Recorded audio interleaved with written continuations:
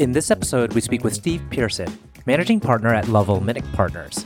Prior to joining the firm in 2016, Steve was at UBS, where he served as head of financial institutions investment banking Americas and global head of financial technology and services. Lovell Minnick Partners is a middle-market private equity firm focused on investments in financial services, financial technology, and related business services. Since its inception in 1999, the firm has raised $3.5 billion of committed capital from leading institutional investors. Lovell Minnick Partners was recognized by GrowthCap as a top 25 private equity firm of 2022. I am your host, RJ Lumba. We hope you enjoy the show. RJ Lumba is the managing partner of GrowthCap and the executive chairman of Market Insight Media. He is the host of Growth Investor, a podcast featuring today's best investors, executives, and founders. In the minutes ahead, we'll uncover insights and strategies for accelerating growth and succeeding in business. Steve, thank you so much for taking the time. It's a delight to chat with you. Yeah, my pleasure, RJ. Thank you for having me. So, Steve, you've been in the financial services, financial institution space for a long time, initially in investment banking, then you moved over to private equity. But I was actually surprised to see that your roots with the folks there go back to 1995. Tell us a little bit about your earlier stages in financial services and investment banking.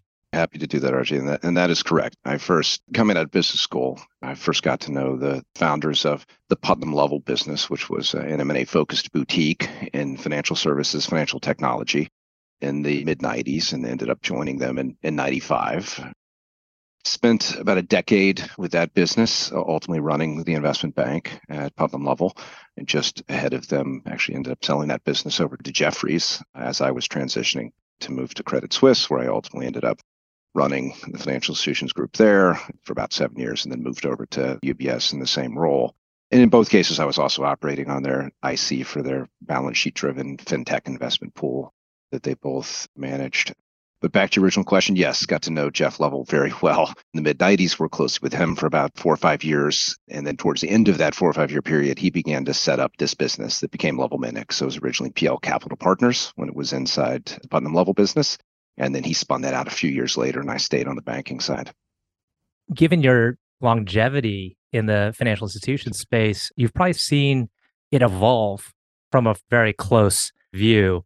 Tell us about what has changed over the years, the parts of financial services, the parts of fintech that have become more prominent over time, and maybe other parts that have waned. Great question. Good observation. So I would say certainly in the mid-'90s, if you look at where the average kind of financial institutions group was focused, the bulk of what was being done those days was balance sheet oriented, M&A and capital raising for the big banks, the big insurers. So it was really about balance sheet businesses, heavily regulated businesses. And that's what drove those investment banking teams. What I started to see after kind of a few years into my career was much more of a focus on the periphery, if you will. So the related tech-enabled services businesses, the exchange businesses, the e-brokerage businesses, part of which at that time we were calling financial technology. I think that's very different from what people think of today. And we still do a great deal of financial technology, but it is a little bit different than the way people defined it in the '90s.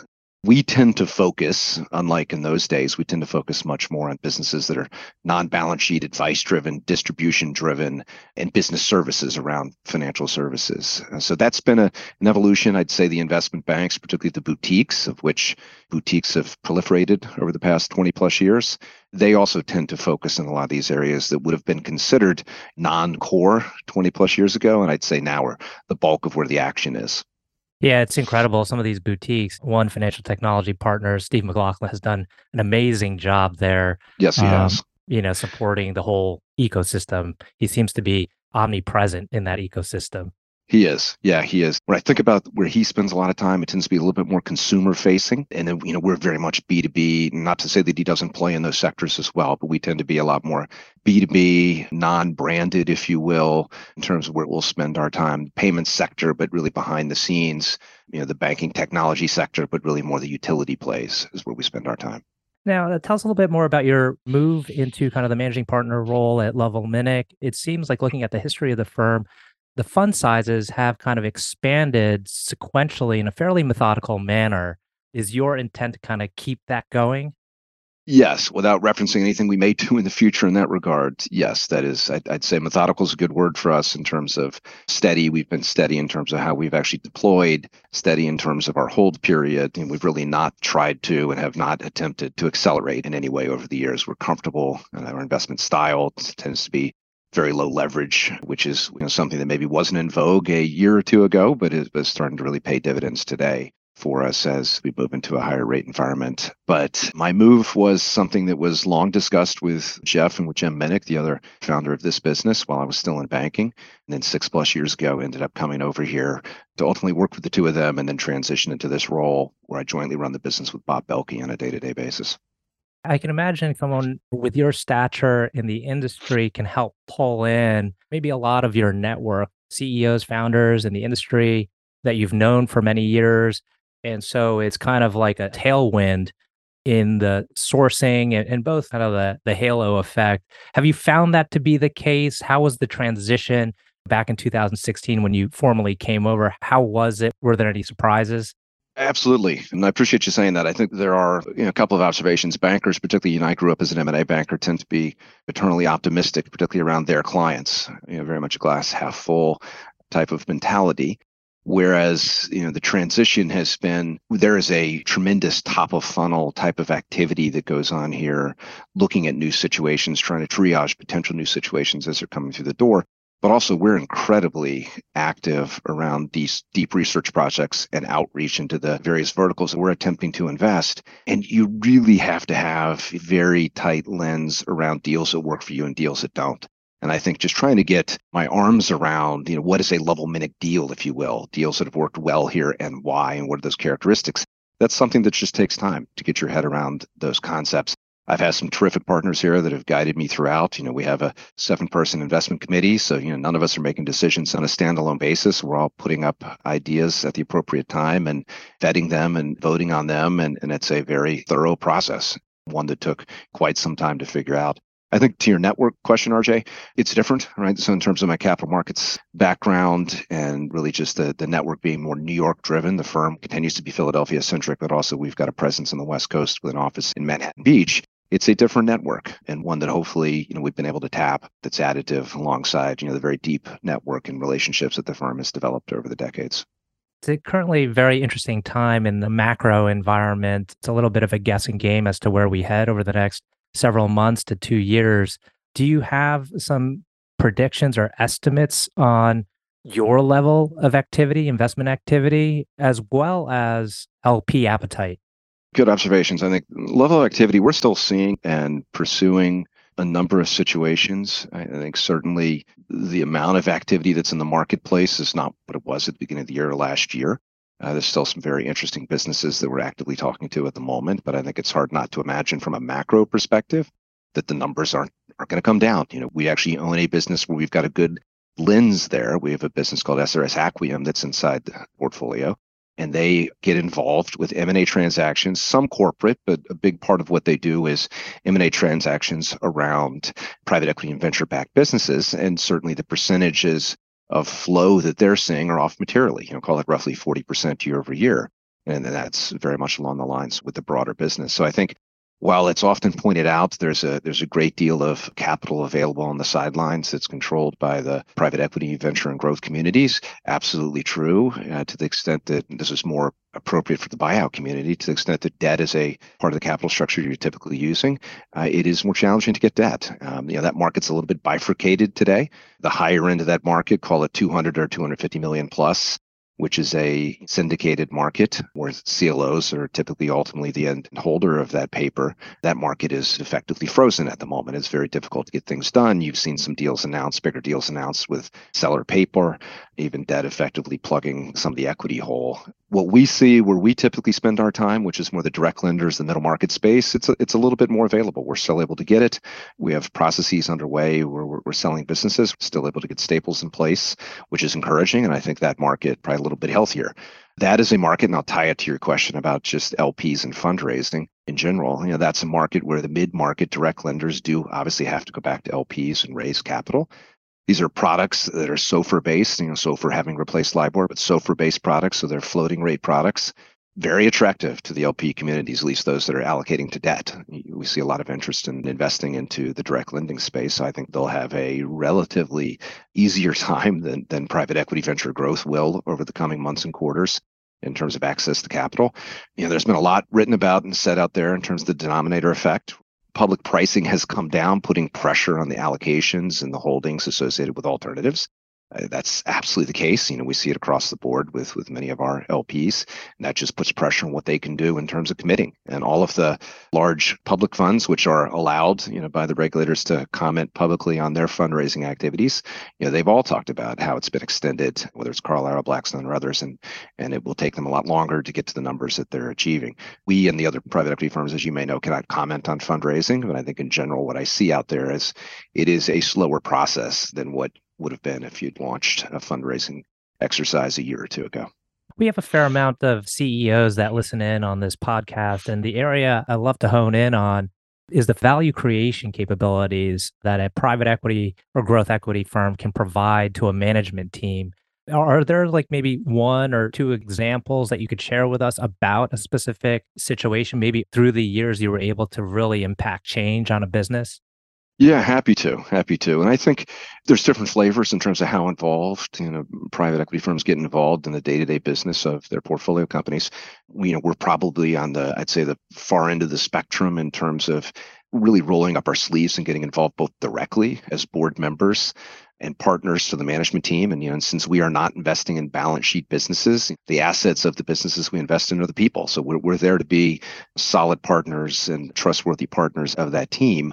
A couple of things that we do generically, and I'll give you a couple of examples, is we will really bring to bear our network, whether it's our advisory council, and I'll touch on that group in a second in a bit more depth, or just the team that we have internally to assist in growing the C-suite. Many of our businesses just have not taken the steps to build out the C-suite to where they've got a chief revenue officer or a head of sales or a CFO kind of as required. That's a big part of what we'll do, is just help with our network, find those individuals, find the right individuals, put them in place and help put a strategic plan in place to grow distribution and to scale the business, maybe geographically. One of the things that LevelMedic is best known for is our bolt-on approach around most of our portfolio companies. Not all, but most have a buy and build type of model that they are learning with us. We've got a big team here.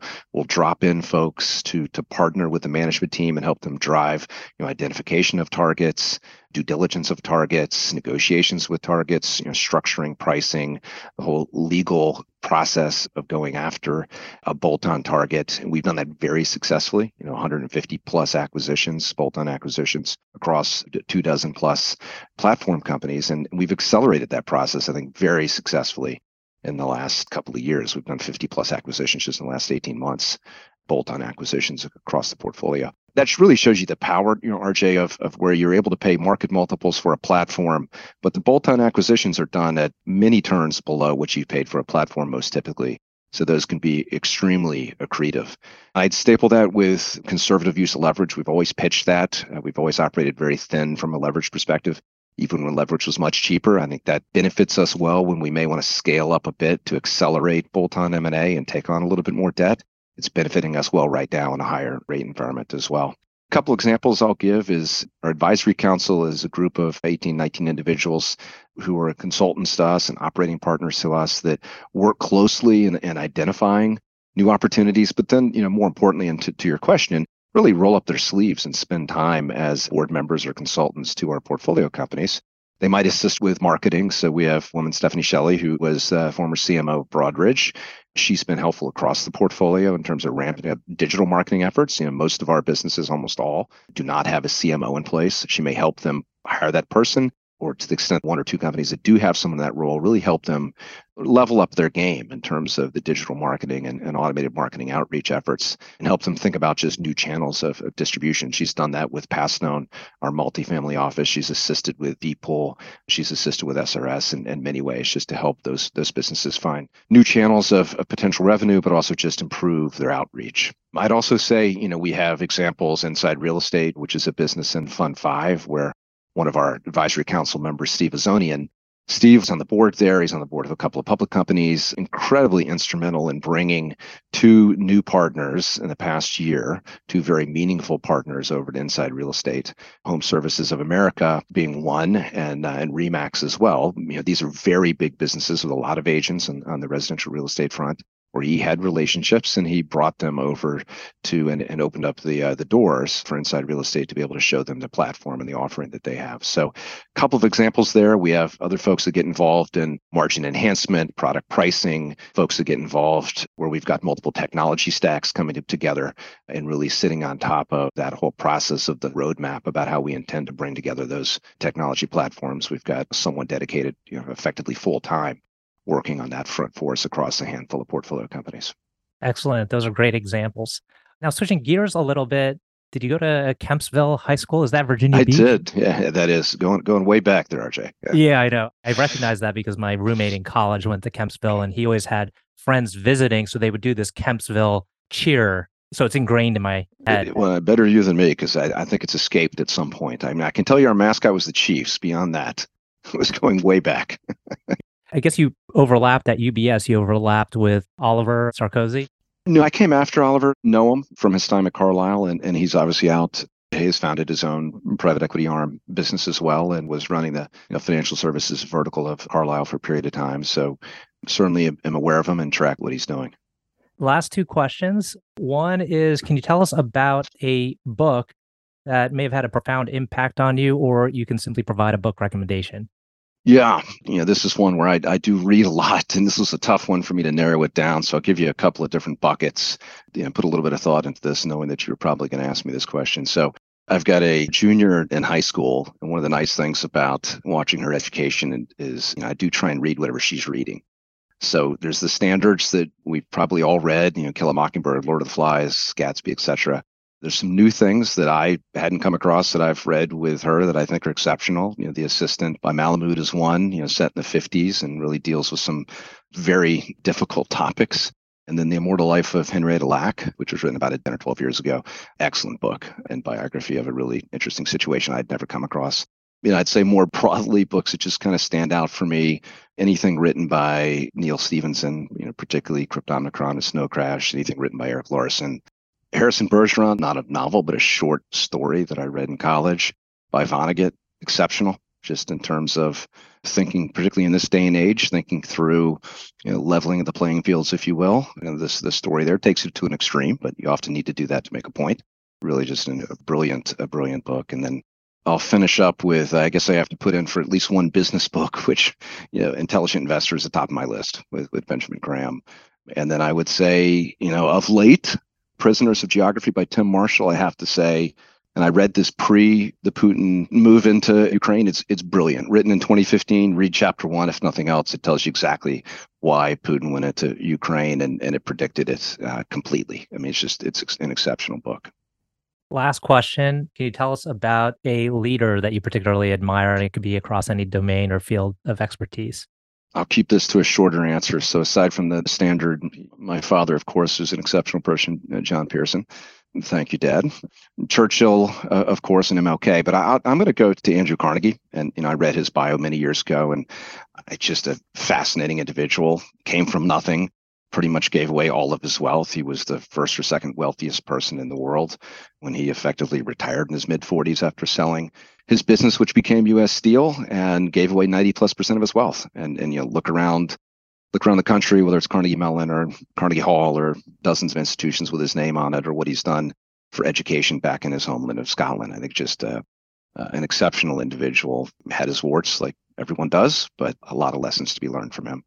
Great answer. And one add on to that, I was just watching an interview and I had not known that he was also the originator of TIAA to ensure that all teachers get their retirement and pensions. So, yeah, absolutely. Yeah, it's kind of amazing the number of institutions that he has backed and supported, and even to this day, continue to benefit from his business acumen.